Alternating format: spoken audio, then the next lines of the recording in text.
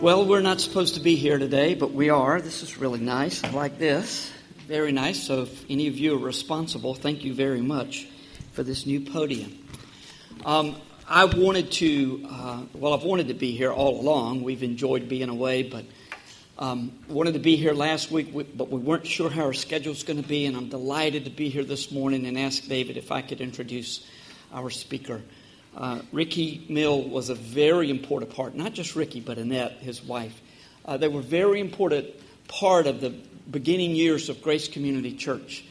I came here 15 years ago, August 1, when the church was 4 years old. And for 3.5 years of that, Ricky shepherded Grace Community Church into its to the form that it would take that has blossomed into what it is now. So if you have problems about Grace Community Church, it's Ricky's fault. It's the way he built it. What a gracious man. He's one of the missionaries that we support. Ricky works with Providence Baptist Church part-time as a pastor of counseling, but he also has a counseling ministry, Barnabas Ministries. And the perfect blend of the truth and mercy, love, compassion, all of it going. Ricky is a great counselor. He has a great way of, as Proverbs says, a skilled counselor can pull out the deep parts of a man's heart, woman's heart. And yet, first and foremost, he's a man of the Word. So we're delighted to have Ricky, and he wouldn't be near what he is without his lovely wife, Annette. I saw the way that the old-timers pounced on these guys this morning when we came in just before the service started. So we're blessed to have Ricky and Annette Mill with us, and Ricky, share the word. It's interesting how you respond when there are appeals, as we just heard from David a minute ago, to get involved in the music ministry of the church and the creative arts ministry. I remember as a 10 or 12-year-old, I grew up in Savannah, Georgia, at First Presbyterian Church. My daddy was from Scotland, and so I was legitimately a Presbyterian. And I remember the morning that Mrs. Harrell, who was the choir director at our church, made an appeal. She was going to start a children's choir. And she made an appeal for all of the younger folks in the congregation to come and to be a part of that children's choir. Well, my mother sang in the adult choir, and Mrs. Harrell was one of her close friends. And so I was volunteered the next Saturday morning, 9 o'clock, to be at the church to begin practicing with this children's choir. And so I went under duress, but I was there. And I'll never forget this. After the rehearsal of this first rehearsal for the children's choir was over with, just as it ended, Mrs. Harrell said, Ricky, if you wouldn't mind, would you just stay behind for a minute? And I thought, she has recognized talent. She's going to ask me to be the soloist in this children's choir. And so I waited till everyone left the room. And Mrs. Harrell came over to me, and this is what she said. She said, Ricky, I just believe there are better ways that you can spend your Saturday mornings. So when I hear an appeal to get involved in music, I have some trauma in my past that is a little conflicting, but I trust that, and I know that God has given many of you gifts in that area, and it's always a delight to use the gifts God gives you for His glory. We're going to look at a passage this morning that was assigned to me in your study of the life of Joseph, and I wanted to begin by just letting you observe some pictures. And two of those pictures are Pulitzer Prize-winning pictures that capture the drama and the emotions of events when individuals were reunited with those that they loved after long seasons of absence. The one on the bottom there in 1973, as the Vietnam War came to a close and prisoners of war were released. This was a photograph of one of those prisoners of war returning and his family for the first time, being able to embrace him and he them. And really no words could articulate the little saying that a picture is worth 1,000 words. How could you describe the moment that is etched on the faces of that family and undoubtedly on the face of that soldier as they were reunited for the first time? A similar kind of thing when the Berlin Wall in 1989 was dismantled and Germany was united. The opportunity for families to once again enjoy each other's presence without threat was opened up. And here we see two gentlemen who haven't been able to embrace and celebrate life together for years, coming together. And that moment was captured in a profound way to just express the intimacy and the drama of reunions. But there's a certain type of reunion that Corrie ten Boom illustrates, because reunions, when the separation has been caused by pain or trauma, there needs to be reconciliation before there can be reunion. The kind of reconciliation that is necessitated is often difficult to embrace. In Joseph's story, in chapters 43 through 45, we have a description of his reunion and ultimately his reconciliation with his brothers. Corrie ten Boom, in her book that chronicles her experience and that of her sister Betsy and their family, as they grew up and found themselves ultimately involved in efforts to protect Jewish people from the German government when their country, Holland, was invaded. She was born in Amsterdam and grew up in another little community. Her father was a watchmaker, had a shop, and above that shop was their home. And in that home, they built a false room behind a wall and kept Jewish people safe from the Nazi regime and helped them to escape into freedom. She was ultimately, along with a number of her family members, apprehended, and you may know the story that is it's talked about in her book, The Hiding Place. But she and her sister and others in her family were sent to concentration camps. 4 of her family died, including her sister Betsy, in concentration camps. Corrie herself, through a kind of a paperwork error, was released. And for 30 years, she traveled all over the world telling her story and the story of her family and the story of God's goodness and faithfulness. On one occasion, it was the first time that she'd actually gone back to Germany to speak in a church. And she describes the moment after that church service was over when she was about ready to leave. And here's how she describes it. She says, "It was at the church service in Munich that I saw him, the former SS man who stood guard at the shower room door in the processing center at Ravensbrück. He was the first of our actual jailers that I had seen since that time. And suddenly it was all there. The room full of mocking men, the heaps of clothing, the pain on Betsy's face. He, that is this former German SS officer, he came up to me as the church was emptying, and he was beaming and he was bowing. Thank you. To think that, as you say, he has washed my sins away.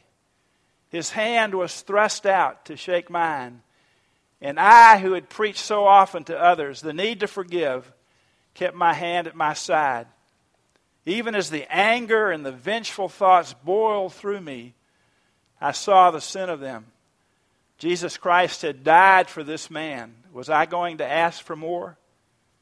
Lord Jesus, I prayed, forgive me and help me to forgive him. I tried to smile. I struggled to raise my hand. I could not. I felt nothing, not the slightest spark of warmth or charity. And so again, I breathed the silent prayer, Jesus, I cannot forgive him. Give me your forgiveness. As I took his hand, the most incredible thing happened. From my shoulder, along my arm, and through my hand, a current seemed to pass from me to him, while into my heart sprang a love for this stranger that almost overwhelmed me. And so I discovered that it is not on our forgiveness any more than on our goodness that the world's healing hinges, but on his. When he tells us to love our enemies, he gives, along with the command, the love itself. That was a reconciliation. And that is the stuff of what Joseph experienced in Egypt as he was able to gather with his brothers and to finally discern that they were in a place where he could safely do what his heart had been pounding and throbbing to do for a number of years, and that was to reveal his true identity to his brothers. In this next slide, there is a kind of a graphic illustration of the movements of Joseph's story. His homeland was in Canaan. That's where his family lived. And the first major part of his story involves what happened to him as a 17-year-old boy, when his brothers, who originally determined to kill him, settled on a plan B, and that was to sell him into slavery. And the folks he was sold to took him to Egypt and undoubtedly sold him to an Egyptian. And it was there that Joseph's life in Egypt began. The background of all that is Joseph's father was a man who played favorites with his children. As you read through Joseph's story, it's amazing how often it comes out that Jacob had preferences. And so the other brothers grew up knowing that Joseph was a favorite. And Joseph didn't help the situation at all because he played that card well and ended up sharing some dreams with his brothers that further infuriated them and drove them to a place of just hating him and wanting to dispose of him in some way. But it was that plan, ultimately, of how to dispose of him that placed him in Egypt. And when he got to Egypt, God began to bless his life, to give him favor. Joseph's life is a kind of a cycle of favor and then falling out of favor and then falling back into favor. But Joseph was in Egypt, and there was a famine. And as a result of that famine, ultimately his brothers and his family came to Egypt to avail themselves of food from Egypt. Joseph had orchestrated the Egyptian agricultural community in such a way that Egypt at that time had plentiful resources. And so, as that chart indicates, 10 of his brothers traveled to Egypt and asked for food, asked to purchase food from the Egyptians. That was 20 years or so after Joseph had been betrayed by his brothers and abandoned by his brothers. And the story begins to take on real life drama as Joseph, for the first time in all of those years, is physically present with his brothers. It's a very emotional time for him. Joseph is a fellow who is deeply emotional and stirred, often to weeping and wailing. But the first visit ended up in Joseph saying to his brothers, in order for me to determine that you are not trying to deceive me, what I want you to do is go back home and get your youngest brother you've told me about and bring him back here to Egypt, and then I'll continue to work with you. But I'm going to keep one of you here. And so Simeon had to stay in Egypt under house arrest while the other brothers traveled back to their home. And they were there for a couple of years. And then the food that they had acquired ran out, and so there was need for a second trip, which we'll look at in just a moment. and they went back to Egypt after about 2 years to try to obtain more food. And it was in the context of their being back in Egypt that Joseph was able to orchestrate events in such a way that he was able to discern that his brothers had changed and that it would be safe and appropriate and timely to reveal to them who, in fact, he was. And that's where we kind of pick up the story. The last aspect of Joseph's story is when the family relocates to Egypt and is provided for and protected by Joseph for as long as that was possible. The importance of Joseph's life is so significant.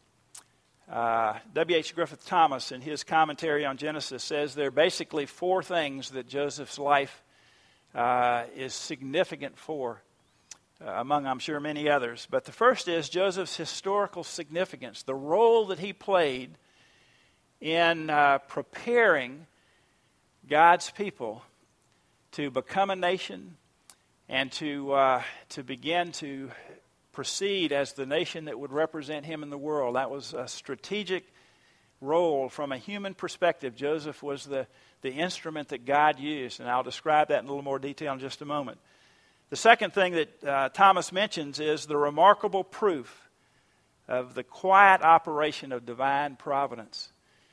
And as we'll see, it was Joseph's conviction that God was a God who was sovereign and providential and who worked in the affairs of men and nations in ways that were designed for their good, for their blessing, that his story is so important and educational and beneficial to us.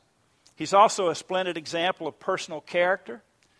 I'm sure you've studied already his sexual purity, all of the dimensions of his patience in suffering, and then ultimately, as we'll see this morning, his passion to forgive and to provide for his family is a part of his story that's endearing. The last thing is the striking series of typical representations of Jesus Christ. Joseph, time and again, is a human picture of what Christ would be and would do as he came into human history to, in the fullest expression of God's nature and character, provide for you and for me in our salvation. And so Joseph is significant. This next slide is identifying his historical significance. I asked my wife if showing a pregnant lady's tummy was going to be scandalous in the worship service, and she assured me that she didn't know.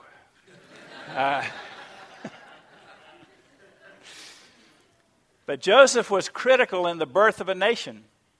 And if you look at this chart, in order for a nation to be a nation, it has to have a population. It has to have people.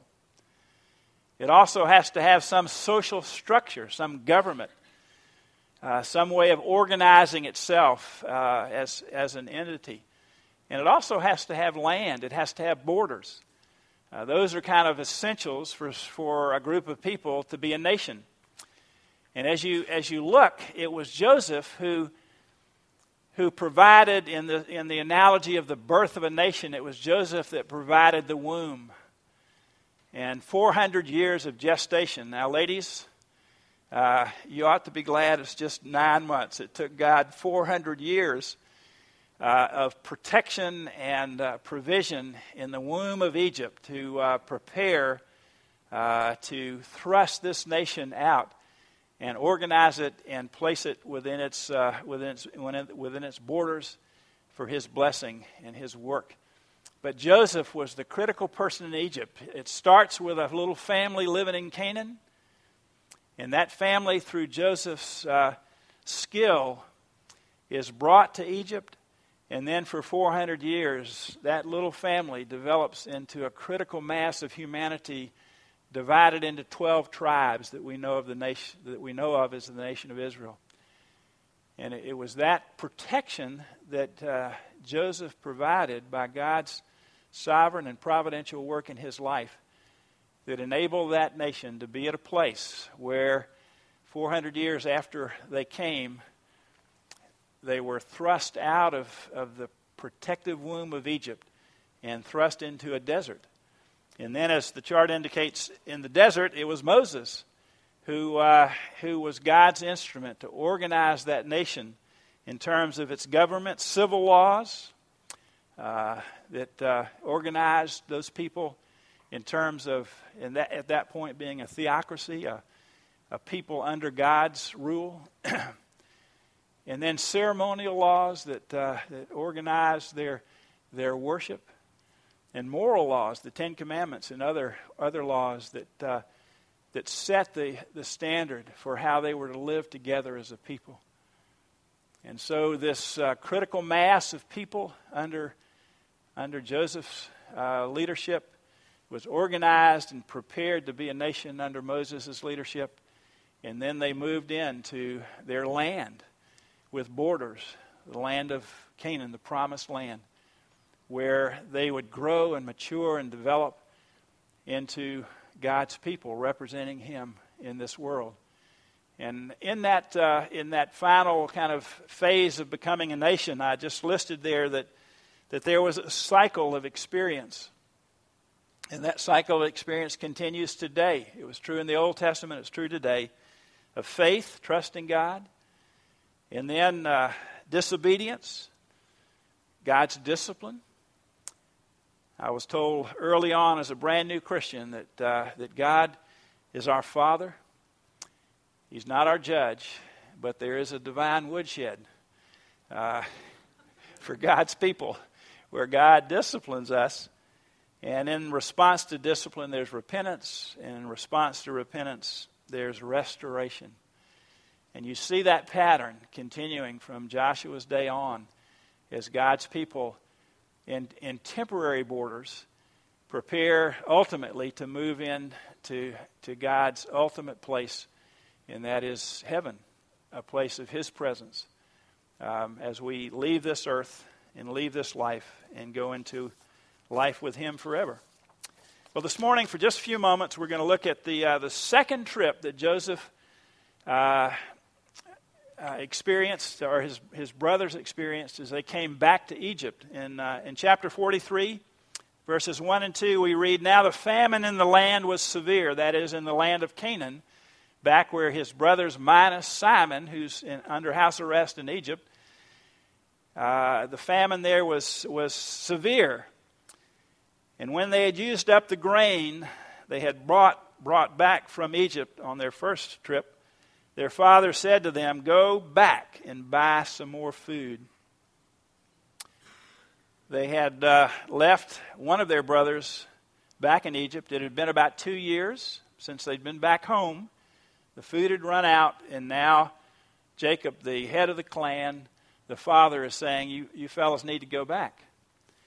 At that point, Judah reminds Jacob that there's a condition, and that is that Joseph's condition for subsequent help was you need to bring your brother Benjamin back. Now that was problematic for Jacob, because Benjamin, his first favorite son, at least to his knowledge, was no longer alive. And so Joseph was no longer alive, and now Benjamin has assumed that place of Jacob's favorite. And he really struggles in chapter 43 with what it would mean to send Benjamin with the other brothers back to Egypt as Joseph had demanded. He struggled with that. The first time he ordered his son Joseph to go and be with his brothers, he had lost that son, at least to his understanding. And he was very reluctant to risk the life of his new favorite son, Benjamin. But Judah prevailed. And the prevailing is important because it's an expression that Judah was a person that God was working in his life.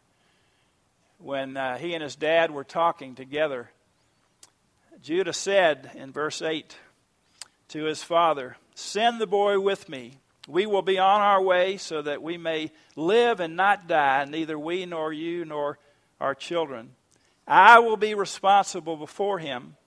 You can hold me personally accountable. If I do not bring him back to you and set him before you, I will be guilty before you forever."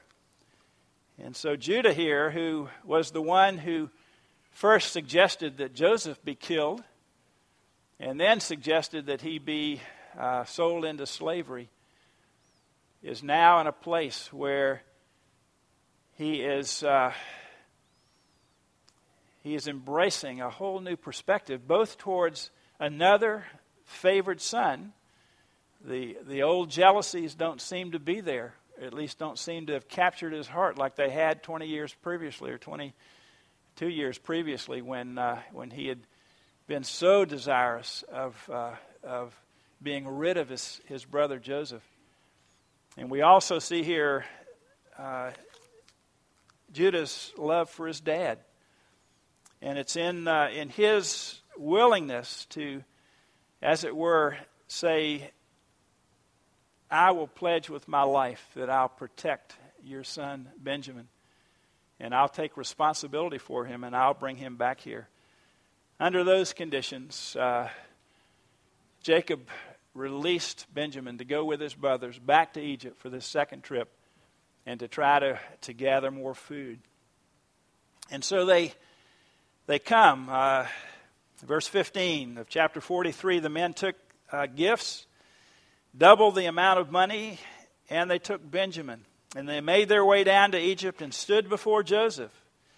And when Joseph saw Benjamin with them, he said to his steward, "Take the men to my house, slaughter an animal, and prepare it, for they will eat with me at noon."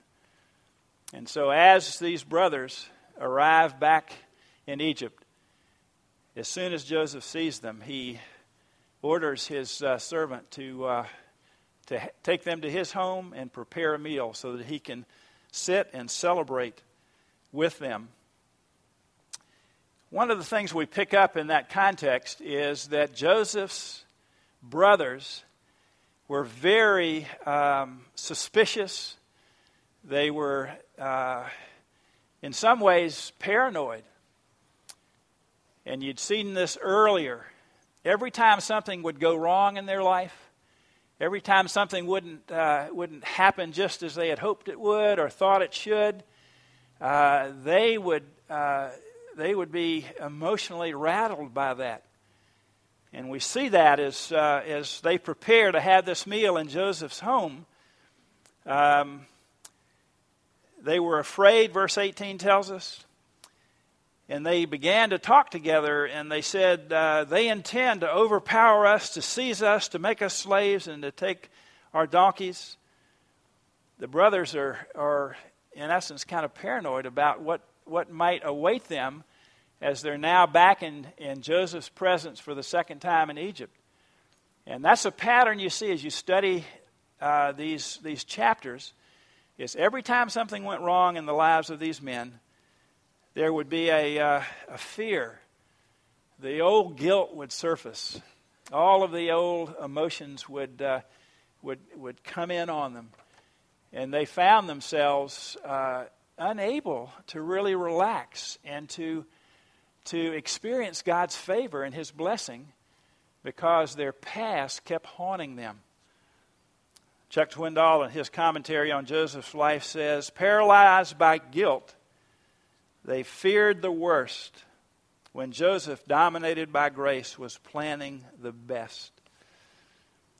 And so the paranoia and the fear, the shame, the concern over being discovered enable them to enter these circumstances where things just didn't seem to be going well, and they couldn't relax. They couldn't anticipate God's goodness. They couldn't appreciate God's provision.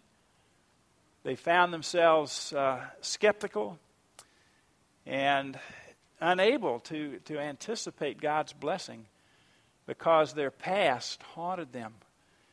It traumatized them as a result of how they had traumatized their brother Joseph in doing what they did to him.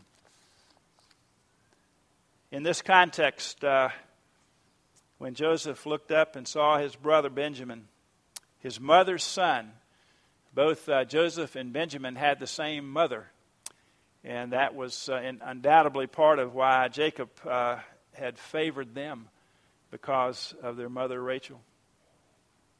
When he saw him, he asked, "Is this your youngest brother that you told me about?" Then they said, "May God be gracious to you, my son." Then he said, "May God be gracious to you, my son." And Joseph hurried out because he was overcome with emotion for his brother. And he was about to weep. And he went into an inner room and wept. And then he washed his face and he came out, and regaining his composure, he said, "Serve the meal." And so a meal was served, and Joseph spent time in the presence of his brothers. One of the interesting things that I found in studying this passage is in verse 33 of chapter 43, we're told that Joseph seated his brothers in the order of their birth around a table. And the passage says that the brothers were kind of taken aback by that they were actually seated around this table in the order of their birth. Some statistician has calculated that the possible combination of seating arrangements for 11 brothers around a table is 39,917,000 possible combinations of seating. And out of 39,917,000 possible combinations, Joseph, because he knew the order, had seated his brothers around a table in the order of their birth. It's at this point that Joseph tests his brothers. This is the final test. There was one earlier, and he was testing them because he wanted to discern whether, in fact, they were the same people that he had experienced 22 or so years prior, when they had in such cruelty and in such animosity rejected him and abandoned him. Are these the same people? Or has God been at work? Is there a difference in their lives? And so Joseph orchestrates this test. In verse 1 of chapter 44, "Then Joseph commanded his steward, 'Fill the men's bags with as much food as they can carry, and put each man's money at the top of his bag.'" That's what he'd done the first time. He'd sent money back with them that they had paid him for the food. He's doing the same thing again.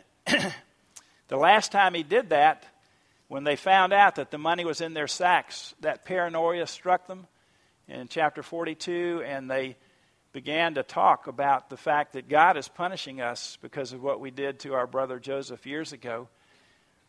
But he does it again, and then he says, "Put my cup, the silver one, at the top of the youngest one's bag, along with his grain and money." So he did as Joseph had told him.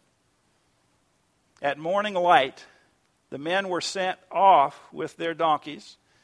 Joseph's brothers were sent back home with the food, with their money returned, and Benjamin with a silver cup in his sack. They had not gone far from the city when Joseph said to his servant, "Get up, pursue the men, and when you overtake them, say to them, 'Why have you repaid evil for good? Isn't this the cup my master drinks from?'" And so there's an environment set up and orchestrated for Joseph to discern the heart of his brothers, the hearts of his brothers. It's evident in their response that their character has changed. Judah says to the servant who had come and overtaken them and was about to go through each of their sacks, and would, in time, when he got to Benjamin's sack, find the silver cup that he had planted in Benjamin's sack. Judah says this, "If any of us is found to have it, he must die, and we also will become my Lord's slaves." The servant replied, "What you have said is right, but only one of you, the one who is found to have it, will be my slave, and the rest of you will be blameless." Joseph had orchestrated an environment now where it would be easy, if there hadn't been changes in the life of his brothers, particularly in Judah's life, perfect opportunity to do again what they had done 22 years previously. The steward searched, beginning with the oldest and ending up with the youngest, and the cup was found in Benjamin's sack. Then the brothers tore their clothes, and each one loaded his donkey and returned to the city. When they came into Joseph's presence, here's what we read. When they came to what can we say to my Lord? This is Judah speaking for all the brothers to Joseph. What can we say to my Lord? How can we plead? How can we justify ourselves? God has exposed your servants to iniquity. There's that same theme. Every time something went wrong, there was something inside of them that said, God is doing this.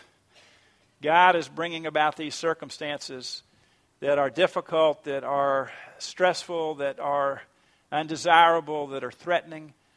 God's bringing those circumstances to bear on us because we haven't come to grips, really, with what we did 22 years ago to our brother Joseph. And so he says, God has exposed your servants' iniquity. We are now my Lord's slaves, both we and the one in whose possession the cup was found. Then Joseph said, I swear that I will not do this. The man in whose possession the cup was found will be my slave. The rest of you can go in peace. Here's their opportunity. All they have to do is pack up and leave. They would be leaving Benjamin, and they'd have to go back home and face Jacob, and they'd have to explain once again that Jacob's favorite wasn't able to return with them. But their response is not that. It was the perfect opportunity to demonstrate that they were the same people that they'd been years before. But that didn't happen. Jacob asks to be able to speak to Joseph, and he comes up close to Joseph, and he speaks, and he says, now please let your servant remain here as my Lord's slave. In place of the boy, let him go back to his brothers. For how can I go back to my father without the boy? I could not bear to see the grief that would overwhelm my father. Judah's changed heart becomes transparent here, not only for his brother Benjamin, but also for his father. And it's at that point that Joseph knows that he is safe and appropriate in revealing to himself, revealing to his brothers who he really is. Just masterfully, Joseph set the stage to test his brothers, to discern whether they were changed men. Gave them the perfect opportunity to do what they had done years before. And to God's honor and glory, God had begun to change their hearts. And Judah, representing those men, expresses that change, even to the extent of wanting to give his life for his brother Benjamin's, so that his father wouldn't be grieved once again, having lost a favored son. And so it's in that context that Joseph opens up to his brothers and allows them to recognize who he is. And that scene is well known. And the challenge is, as Joseph says to his brothers, I'm Joseph. I'm the one that you sold into slavery. And I'm the one, and he goes into an explanation in chapter 45. I'm the one that God sent here before you, as he describes his own circumstances over these intervening years. He is so conscious of the fact that nothing has happened in his life that wasn't a part of the plan of a God who was both sovereign and providential, and a God who was loving and merciful and was about doing good. That dominates Joseph's thinking. And it's the basis upon which he can forgive his brothers. Not only forgive them, but be in a place to want to bless them. And so there's this great description in Genesis 45 of that conversation where Joseph says over and over, I forgive you because I know that God was at work. Even though you meant this, as he says later in chapter 50, you meant this for evil, but God meant it for good.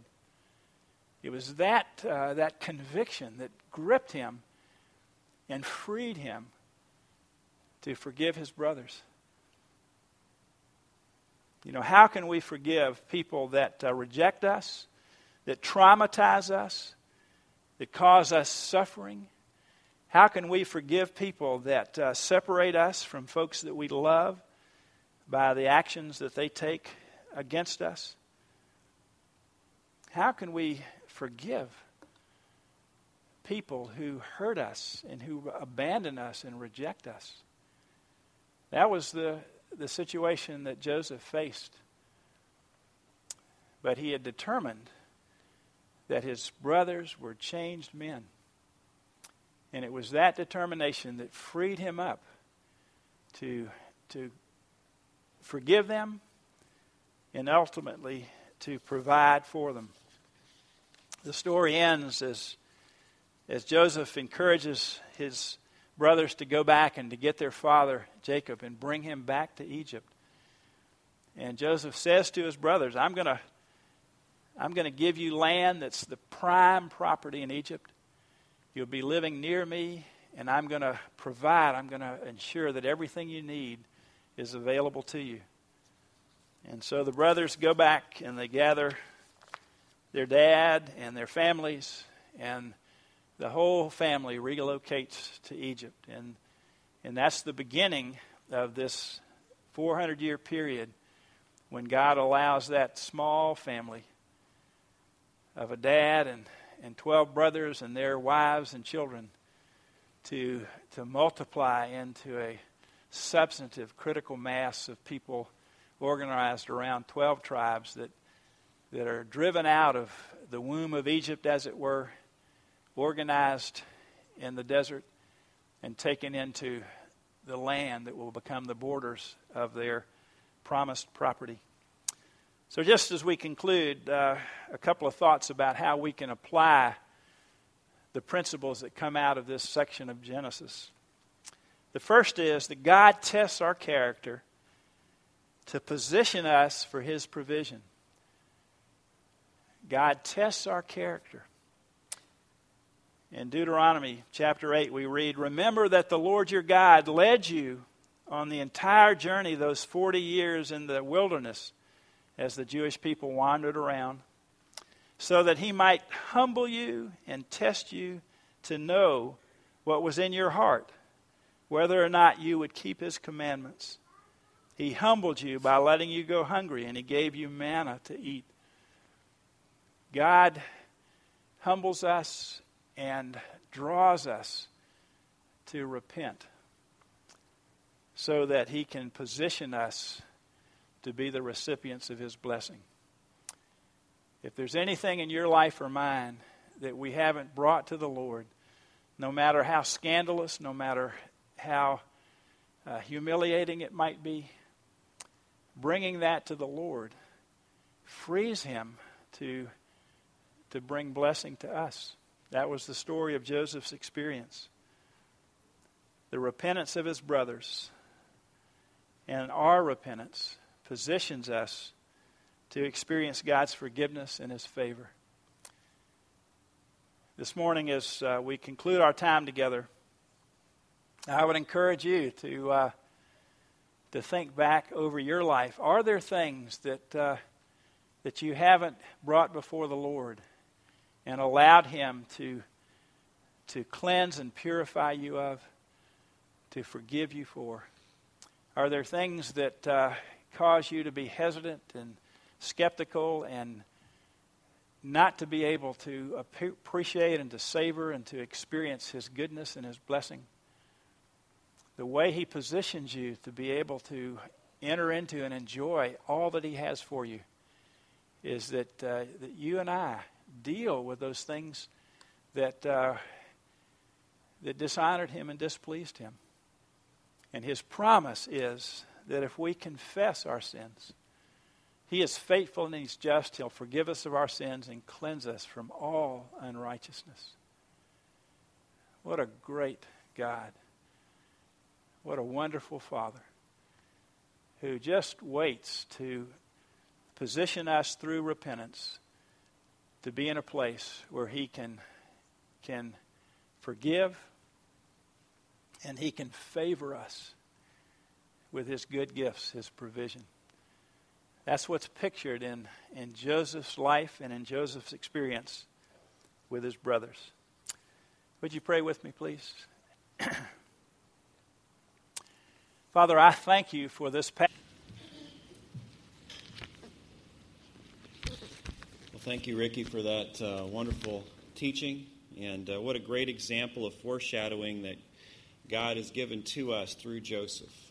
The brothers had a need, and in His divine providence, God met that need through Joseph.